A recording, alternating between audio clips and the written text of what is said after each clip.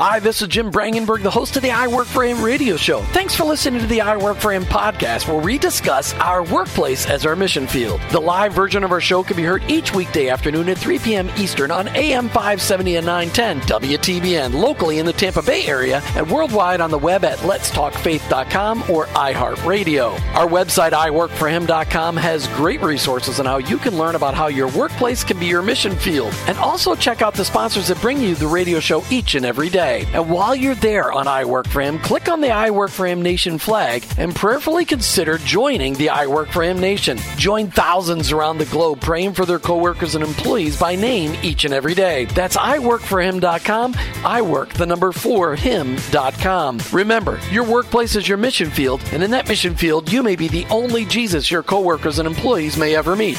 Thanks again for listening. I hope this broadcast will make an impact on your life so that you'll never look at your workplace the same again. Let's get to today's show. You've tuned into the fastest 1 hour in Christian talk radio. Hey, have you joined the I Work for Him Nation? Have you taken the time to go out to iworkforhim.com and look at what we're asking? We're asking Christ followers around the world, across the nation and around the world, to look at their workplace like their mission field. To look for opportunities to start, not to look for opportunities, let's just start this. To start praying for their coworkers and employees by name each and every day. To look for ways to serve the people they work with. To look for ways to befriend the people that they work with. Why? Because people that we work with who don't know Jesus need to know that we as Christ followers aren't stuck on ourselves. I got to step off the soapbox before I get there. We're looking for members of the I Work for Him Nation to look for ways to pray with people. To actually take that opportunity, pay attention to how your coworkers and employees are each and every day. And when you notice that they're not good, that you stop and say, hey, can I pray with you about that?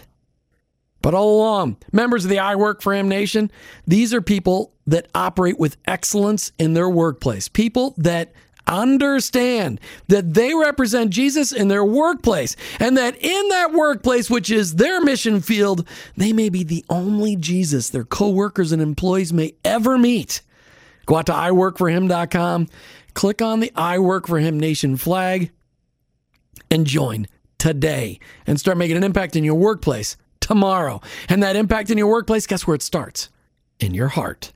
Romans 12:2 talks about the paradigm shift that has to happen in our minds in order to recognize that you are a workplace minister, a missionary in your workplace. It says, don't copy the behaviors and customs of this world. Why? Because they say you can't bring Jesus to work with you. Try to pull that trick off. I had way too much Mountain Dew today, didn't I, Ace? But let God transform you into a new person by changing the way you think. That's the amazing work that Jesus Christ did in my life. I understood finally as a and almost the time I was 40, that my workplace was my mission field, and that as a Christ follower, I could be a minister in my workplace. And it transformed my life. It's amazing. I invite you to join me on the I Work for Him Nation. Go out to iwork4him.com and click on the I Work for Him Nation flag.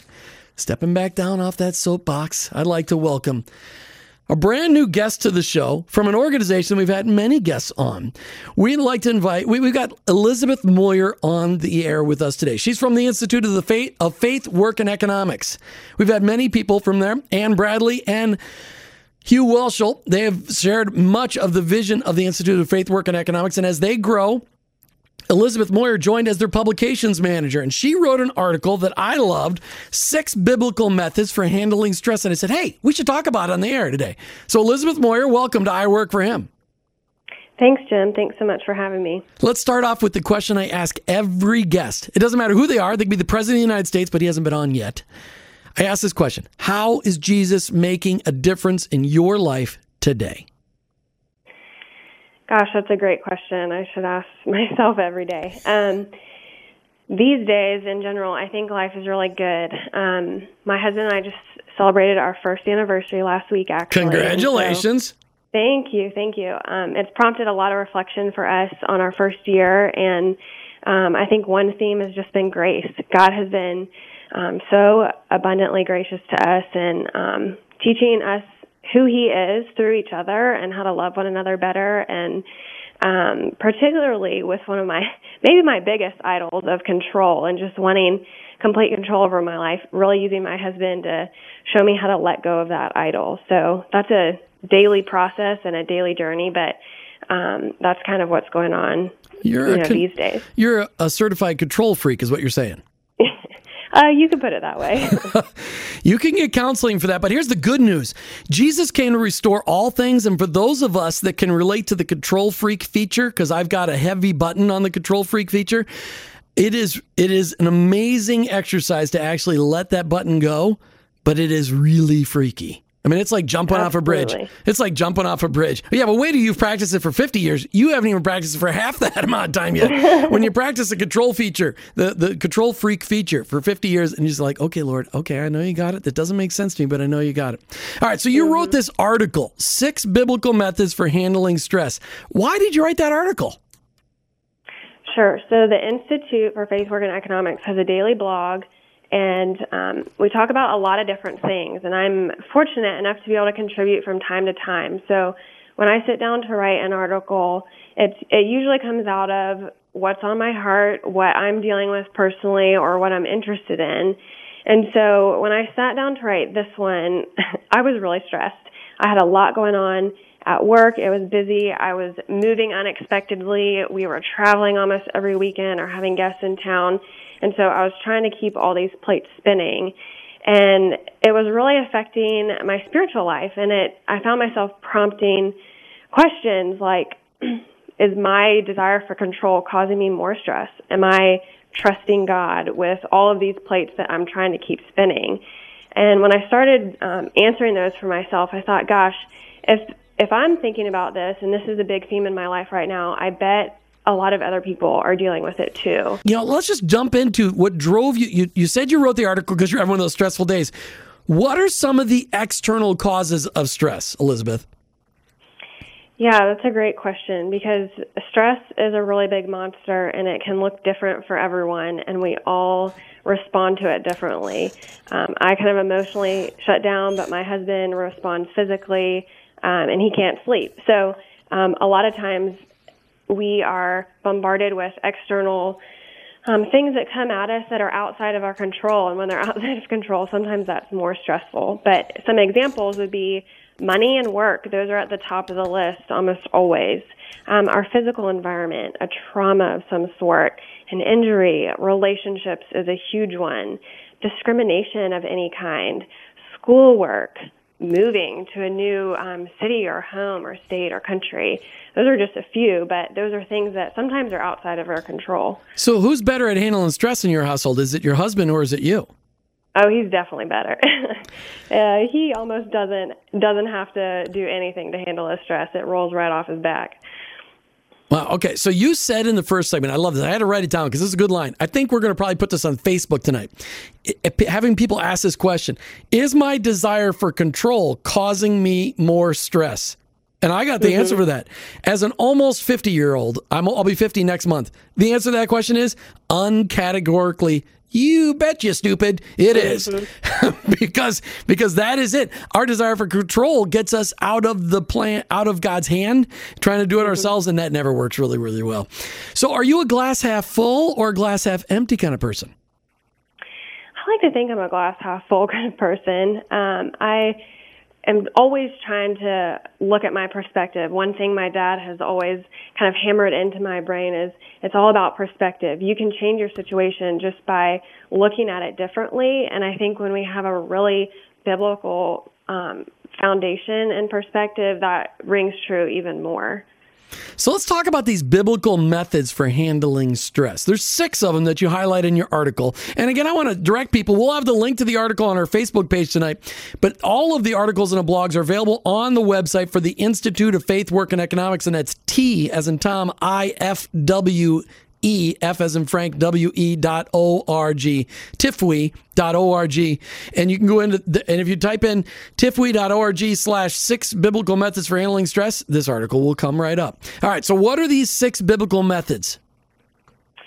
Yeah, so they are worship, pray, ask for help, seek community, read scripture, and examine your load. Okay, so make this personal. I want you to make this personal because you're talking about here's how you have learned to handle stress. And some people will handle it more inappropriately than you are doing it. But how do you personally put worship into practice for how you handle stress? Yeah, these are great methods that I think help me while I'm managing stress, and sometimes I need to do a lot more than just these 6 things. But to start off, worship sounds kind of like an oxymoron. A lot of times when I'm overwhelmed, the last thing I want to do is praise God for everything that's coming at me. But I also find myself in church on a Sunday morning feeling closer to God than normal because I'm the most vulnerable at that point. I'm overwhelmed. I'm realizing I can't handle it on my own. And when I'm praising God, my face is turning towards Him, and I'm focusing 100% on Him. And that just changes, kind of like we were talking about before, it changes your perspective. And, God is worthy of our praise all the time, no matter what, even if it doesn't feel like it. You can see that all through the Psalms when David is praising God no matter what's going on in his life. Yeah, but that's not easy to do. I mean, to praise, to thank, really, when I read that, I'm thinking, okay, I'm supposed to thank the Lord when I am really miserable and stressed.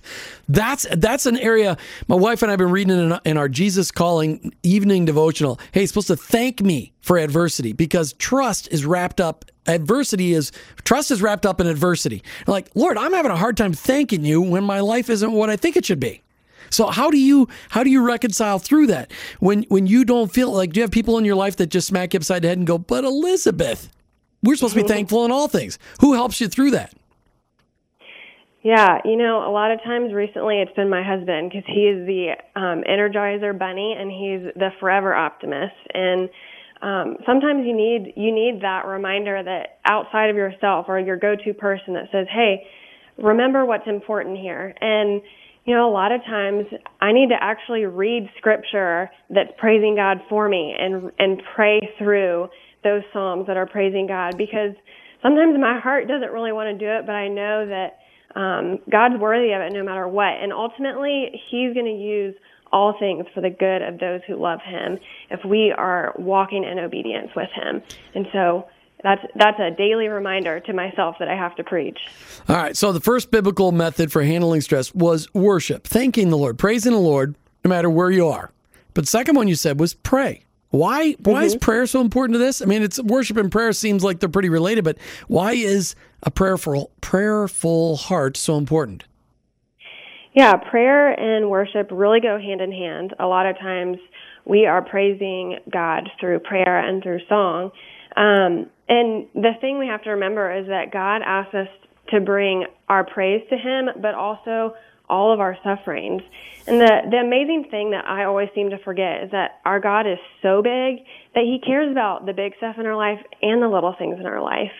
So when I'm overwhelmed, that's right. And when I'm stressed, I try to get into the routine of just shooting up prayers all day long, no matter what it is. And that keeps me connected to the Lord, keeps my perspective focused on Him. And, I can, again, turn to the Psalms when David is angry, and it's okay to be angry, and when he's overwhelmed, and he's still praying through that. And God is faithful, because in 1 John 5, it says, if we ask anything according to His will, He hears us. God promised that He hears us if we turn our face to Him, and, we're pursuing a life that's obedient to Him. So, yeah, I mean, that's what David does. He often starts off with, Lord, do you realize there's people trying to kill me? And it gets all the way down to, but Lord, I trust you. I love you. Thank you. I mean, always ends with a praise and glorifying the Lord. But he is very transparent with the Lord, very vulnerable. And that's an encouragement for us to do the same thing. All right, number 3, ask for help. Yeah, you just told me you're a total control freak. So how do you do asking for help? How does that help you with handling stress? This is a huge one, especially for me personally. A lot of times my stress is a red flag that I'm trying to do it all by myself and I can't. I'm failing. And that's humbling. That's really humbling. So my husband literally has to remind me verbally, let me help you. And I have to stop what I'm doing and say, okay, I can give this to you. I don't have to do it all by myself. And that's really freeing. It kind of takes a weight off of my shoulders. But it takes humility to do that. And Proverbs tells us all about humility and wisdom and how they go hand in hand. So I'm also one of those people that likes to bury my stress or hide it from people. I don't want people to know that I'm freaking out on the inside. And asking for help brings it to the light, and it can help us find a solution faster. It can help clarify the situation, bring perspective. But when I'm burying it, nothing's getting done, and it's not going to get any better. So besides your husband, who else do you have around you that knows you well enough to be able to see the Elizabeth Moyer stress look, even though you've got to pretend big smile behind it?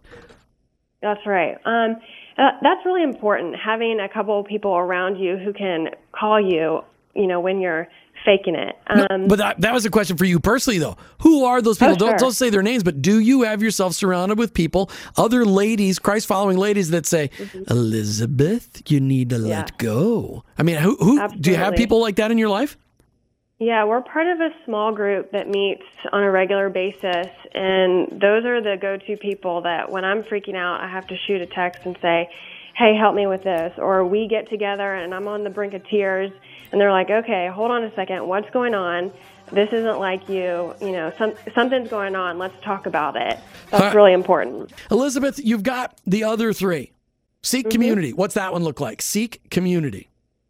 Yeah, so this is really cool because it's exactly what the church is for, and it really goes hand in hand with asking for help. But a lot of times when I get stressed, I want to crawl into a hole, I want to hide away, I want to run from anyone who can spot all of the craziness that's going on in my life. And this is where that small group of believers, of fellow Christians comes in, whether it's in a Bible study or like one of my favorite authors, Shauna Nyquist, she calls it your home team. Who are your people that you go to when things get rough? And sometimes this means literally physical help, and sometimes it just means, hey, pray for me, or cry with me, or just listen to me, or laugh and rejoice with me when all that stress goes away. The church is designed for this. 1 Corinthians reminds us that if one suffers, we all suffer. And so seeking community is part of living out the body of Christ, which is really neat. So talk to me about how Scripture plays a part in all of this, because that's your fifth point. Read Scripture. How does that play into all this? Yeah, this one seems obvious, but really it's the first one that I stopped doing a lot of times because it takes time, it takes me to sit down and shut out all the noise. And some stress in the conversation of stress can be good. It motivates us to action maybe, but Scripture is really clear that anxiety and worry are not from the Lord. And so I think reading Scripture, especially when we're maybe questioning God about why everything is happening to us, it reminds us of who God is. It reminds us of His strength and His power and His sovereignty in our life. And it's literally the living Word. It is a lamp to our feet. It's a light to our path. It is a part of our bread, our daily bread. And so I find sometimes just reading, it can seem random, but the Word is living and it'll speak right to you no matter what's going on. The Holy Spirit can really work through that. That is so true. How often is it we open up our Bibles and we just start reading and you're like, oh, how is that possible? How is that possible? All right, your final point, examine your load. So does that mean if your backpack's too full or what? Basically, yeah. So there are a lot of things we can't control, whether that's emotionally, mentally, spiritually, physically. And part of this is remembering that God is 100% sovereign over our lives, and we're also 100% responsible for our actions. So setting some boundaries, asking yourself, am I doing too much? Have I said yes to too much? Where can I say no? Where can I make space to deal with stress? For me, a lot of times this means prioritizing my physical health, my sleep, my diet, my exercise, and saying no to some commitments to give me the space to deal with it.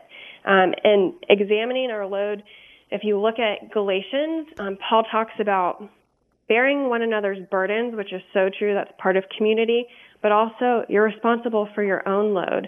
And sometimes, this is a really hard one for me, I just take on way too much, and that's part of what's causing my stress. Well, and cutting some of that out helps. Learning to say no is one of those things you get as you get a little older, but who do you have in your life that helps you say no? Yeah, actually, I think my family is a big one. My mom is always one to say, okay, it sounds like you're doing too much. She's always one to kind of check me and hold me accountable to how much I have on my plate, because she loves me and she worries about me when I'm stressed. Well, and your husband needs to learn how to identify that, and that's one of those things that happens over time. But that is one of those things, one of the things my wife and I use is, like, before I commit to something, I ask her before I commit to something to make sure that she can help me filter out and learn to say no. All right, so of these 6 points, ways that you handle stress: worship, pray, ask for help, other people for help, seek community within your church, your small group, read scriptures, and examine your load. Take time and do some examining. Which of these methods is your first go-to? What do you go to first? I hate to say that it depends, but it depends. First and foremost, I think the first thing that is affected by my stress is my relationship to God. So whether it is prayer or worship or scripture, I need to get back into that before I can really be effective at managing my stress. But honestly, for me, I have to set boundaries. I struggle with that. I get too much on my plate. I have to say no, and I have to get people like my husband or my family or my friends to help keep me accountable in that. I like that tight grip of control, and God always says, wait, hold on, remember who I am, trust me, I got this. And stopping and slowing down really helps me remember that. I love that. Stress really affects my relationship with God. That is so awesome. Elizabeth Moyer with the Institute of Faith, Work, and Economics, thank you so much for being on the show today. Thanks so much for sharing this article out there. We'll have that stuff all out on Facebook for you tonight. Thanks so much for being on I Work for Him today. Elizabeth, you did a great job. Thanks, Jim. All right, the second half of our show today with another Institute of Faith, Work, and Economics member, Dr. Art Lindsley. He's written an article, actually he's written a curriculum, Understanding God's Calling, which is actually a high school homeschool course. And when I found out, I'm like, this is absolutely something we got to talk about in the air. Art Lindsley with the Institute of Faith, Work, and Economics. Welcome to I Work for Him.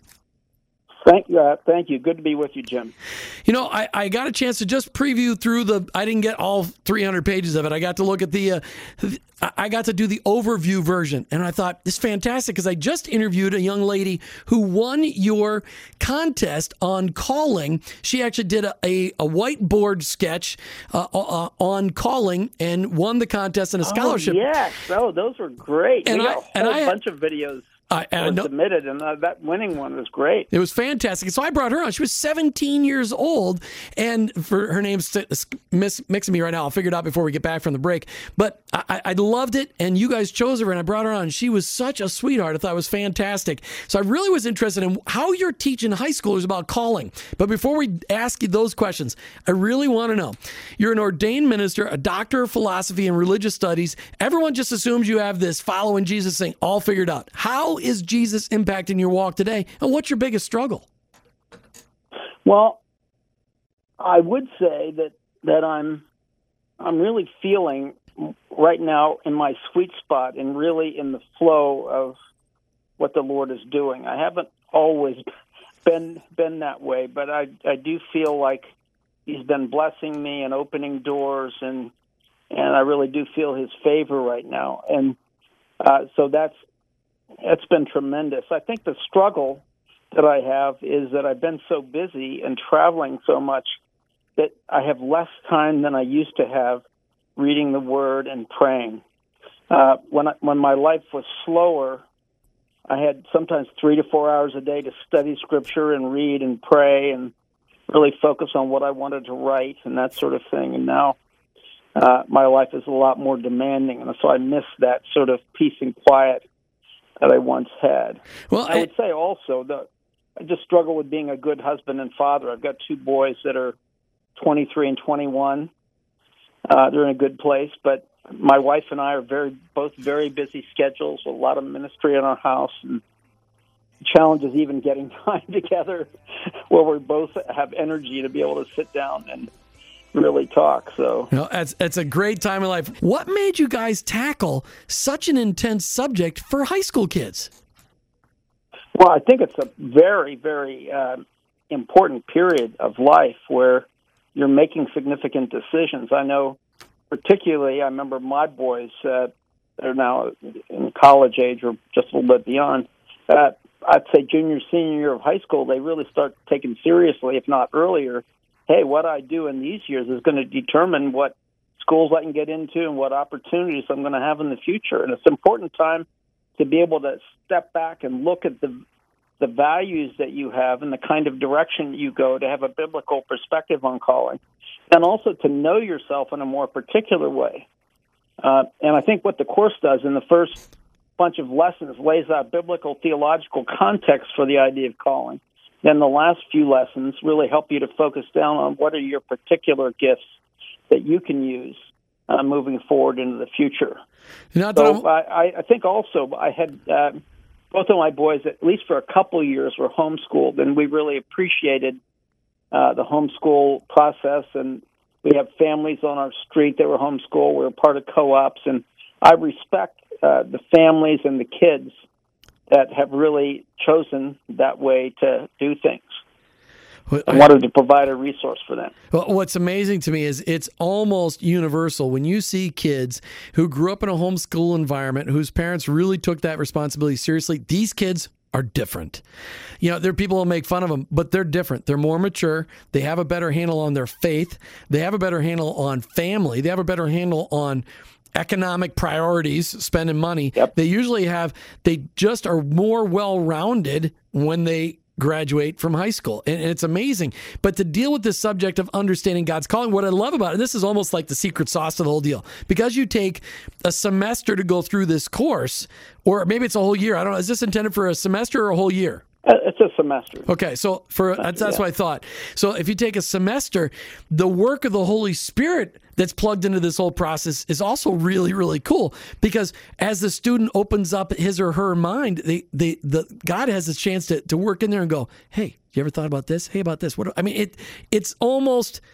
It's amazing. I mean, this really should be understanding God's calling, a high school homeschool elective course for everybody.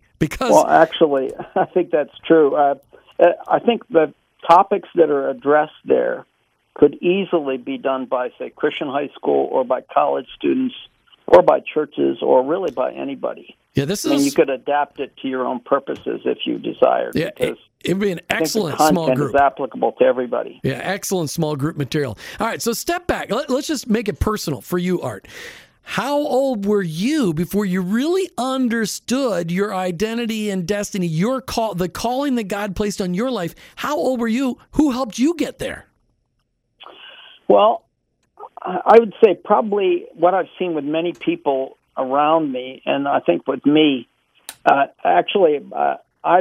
interviewed hundreds, now probably thousands, and done thousands of people where I've done vocational profiles. I've done it for maybe 30 years, and it's on the side. I don't do it full time, but there are times where I've done it with every group of the Falls Church Fellows, an intern group that come through, all of the C.S. Lewis Fellows, another group that I work with, and so I've seen it with other people. I think what happens is, like in early life, you kind of get to know some of the gifts you have, but it kind of emerges over time. And I think that's happened with me. I think I kind of knew some of the things I was interested in pursuing, but I came to some major crossroads, and I didn't know which way to go. Like, for instance, I was accepted into medical school, law school, and seminary the same year, and I didn't know what to do. But I ended up picking seminary. Not that was necessarily the right choice for everybody, but there was the right choice for me. I did find that area where I was really gifted and called and excelled in ways that I'd never excelled before. So it was a matter, on the one hand, you pursue a direction. On the other hand, the Lord guides your steps and really leads you along the way. And I think as I've grown up further, I've come to see more and more and be able to state in concise words what that is. But it took me a while to get there. Like at one point, I would say that it would be to develop disciples that can articulate, defend, and live faith in Christ through personal and public life. That would be a statement that would be what I would try to do. Now, I'd say it's even further than that. On top of that, is to impact key leaders, cities, ministries, and networks help facilitate spiritual renewal and transformation.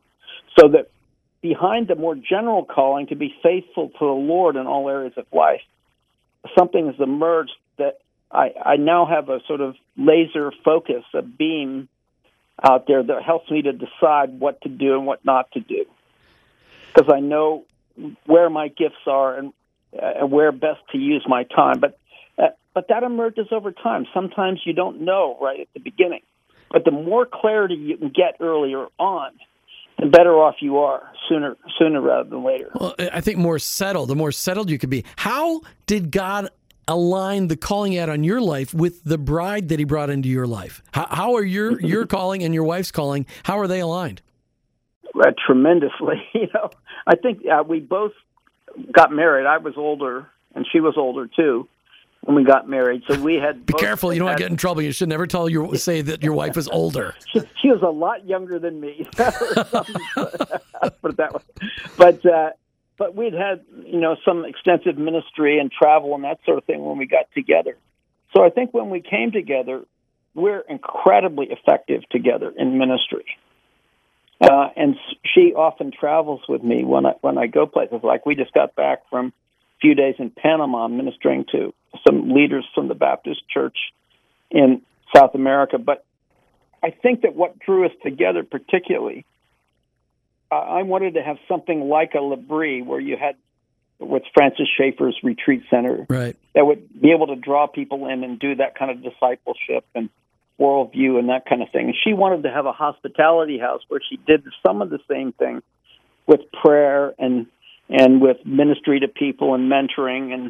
And so we really came together, and our house has actually become that in terms of we have many people come through and stay with us at different points. Like we counted one year, we had 300 nights we had people stay over out of 365 days from 35 countries, every continent. That's amazing. And that doesn't count people for breakfast, lunch, dinner, coffee, tea. Or your son's guests, I suppose. It's often a revolving door of people coming in and out from many different nations. Like we have a guy from Uganda coming in tonight for 10 days. We don't even really know. It's just a friend of a friend. We had another woman from Guatemala stayed with us for a couple of weeks. She just left. And another woman from South Carolina that's staying with us for a few days. We have hosting today a Supreme Court justice from one of the states and his wife. Yeah. Quite a privilege. We're talking today with Dr. Art Lindsley. He's with the Institute of Faith, Work, and Economics, and they just released some new high school homeschool courses, and one of them is on understanding God's calling. And Art, as you just were to explain, that was amazing that God, long before you met your bride, he had been aligning your callings so that you could work alongside each other. Let's just step back. As you were writing this curriculum, Understanding God's Calling, a high school homeschool elective course. And I keep saying it because I want people to understand, I'm sure we got homeschool parents listening today. This is one you should check out, because if there's the biggest gift you could ever give your kids is to help them understand the calling that God has on their lives. As you were writing it, because it's quite extensive, it's quite a few pages. I mean, it's hundreds of pages. Did you have high school? It's 17 different lessons, and I probably have maybe 800 or 900 or 1,000 word introduction. Then we have different exercises that you can do and readings that you can do along with it, and it's 17 different lessons. But it lays a biblical theological ground for calling. But calling is really the overarching idea of being faithful to God in terms of your relationship with him, in relationship to your family, and if you're married, and in your marriage, as a citizen in the church, and in your work. But calling is not just limited to or equated with work. It's really being able to be faithful to God in all these areas. And we try to address the whole context so you can see your future job, if you're a high school, within that larger context of who God has called you and created you to be. So did you get to test drive this on high school kids as you were developing? Did you get input from them, maybe more mature kids that I mean, how did you come up with this to make sure that it was going to be applicable to this next generation, which we don't even have a name for yet, the kids that aren't millennials anymore. Now they're 17 or under and we don't even have a name for that generation yet. How did you test drive this to make sure that they would get it when they got to the final page? Well, we tested it with a lot of, first of all, homeschool parents that looked it out and critiqued it in the beginning way. And then we tried it with some students that went through it and really looked at it and gave us feedback on it. And we had a number of homeschool association people that really looked at it and tried to give their input on it.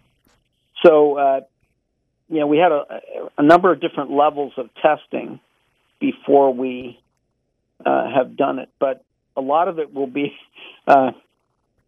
people that actually do the course, a whole bunch of people, and continue to give us input on it. But it has been tested, and we've run it by a lot of different people and gotten their input and incorporated it into the final course. It had to have been a lot of fun putting it together because I'm sure while you're writing, you were thinking, boy, I wish I had something like this when I was 17. Boy, I wish I had something like this when I was in high school. Because when I looked at the outline, I'm thinking, wow, if somebody could have given me something like this, I might have made a few right turns instead of some left turns that kind of got me off track, and I had to go back on track again if I understood the true calling on my life. Yeah. Art, last question for you today.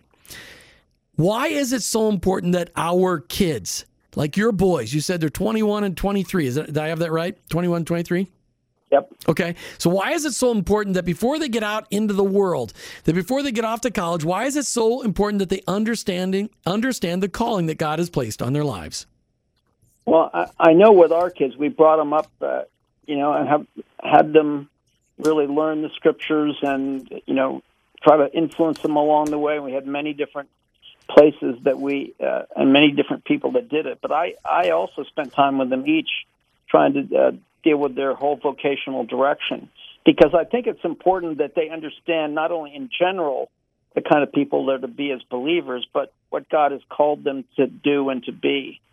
I think that kids need a deep sense of purpose and calling that can help them withstand the pressures of life that they're going to get later on in college and then post-college after that. And I think, especially when you look at the Barna polls, that sort of grounding is really important. 75% of college kids, it said, walk away from the faith. Yeah, and that's been an area of passion for me to really do something about that. And I think you have. A week-long seminar one time at a camp in order to address these kinds of issues. And this curriculum, I think, also helps ground people more deeply in who they are, and it gives them a larger context for their lives. All right, why don't you tell people where they can get this curriculum? Tifwe.org is the basic website. And then it's also, as you point, tifwe.org/homeschool. All right. Art Lindsley with the Institute of Faith, Work, and Economics. Understanding God's calling. Get this for your family, even if you're not homeschooling. Art, thanks so much for being on I Work for Him today. Really appreciate you. It's been great to be with you. As we come to the end of another I Work for Him show, thanks for listening today, for tuning in. Thanks so much to Ace Andrews. Look at him. He's drinking Mountain Dew today. I have been such a powerful influence in his life. He's pounding a Mountain Dew today during the show. Fantastic. Hey, take some time tonight. Go out to iworkforhim.com, iwork4him.com, and check out the I Work for Him Nation, the flag that pops up when you go out there. And also at the bottom of the first page, all of the ministries and businesses that are sponsoring I Work for Him. We are on the verge of creating the I Work for Him nonprofit organization, so that if you are really being blessed by this ministry, you've got a chance to contribute to what's going on here on the air. Love for you to be part of the ministry that's going on. We are touching, it's not me, it's all about God. We're touching lives all across the world. It's amazing. Go out to iworkforhim.com. Thank the show sponsors. They are making a difference every day.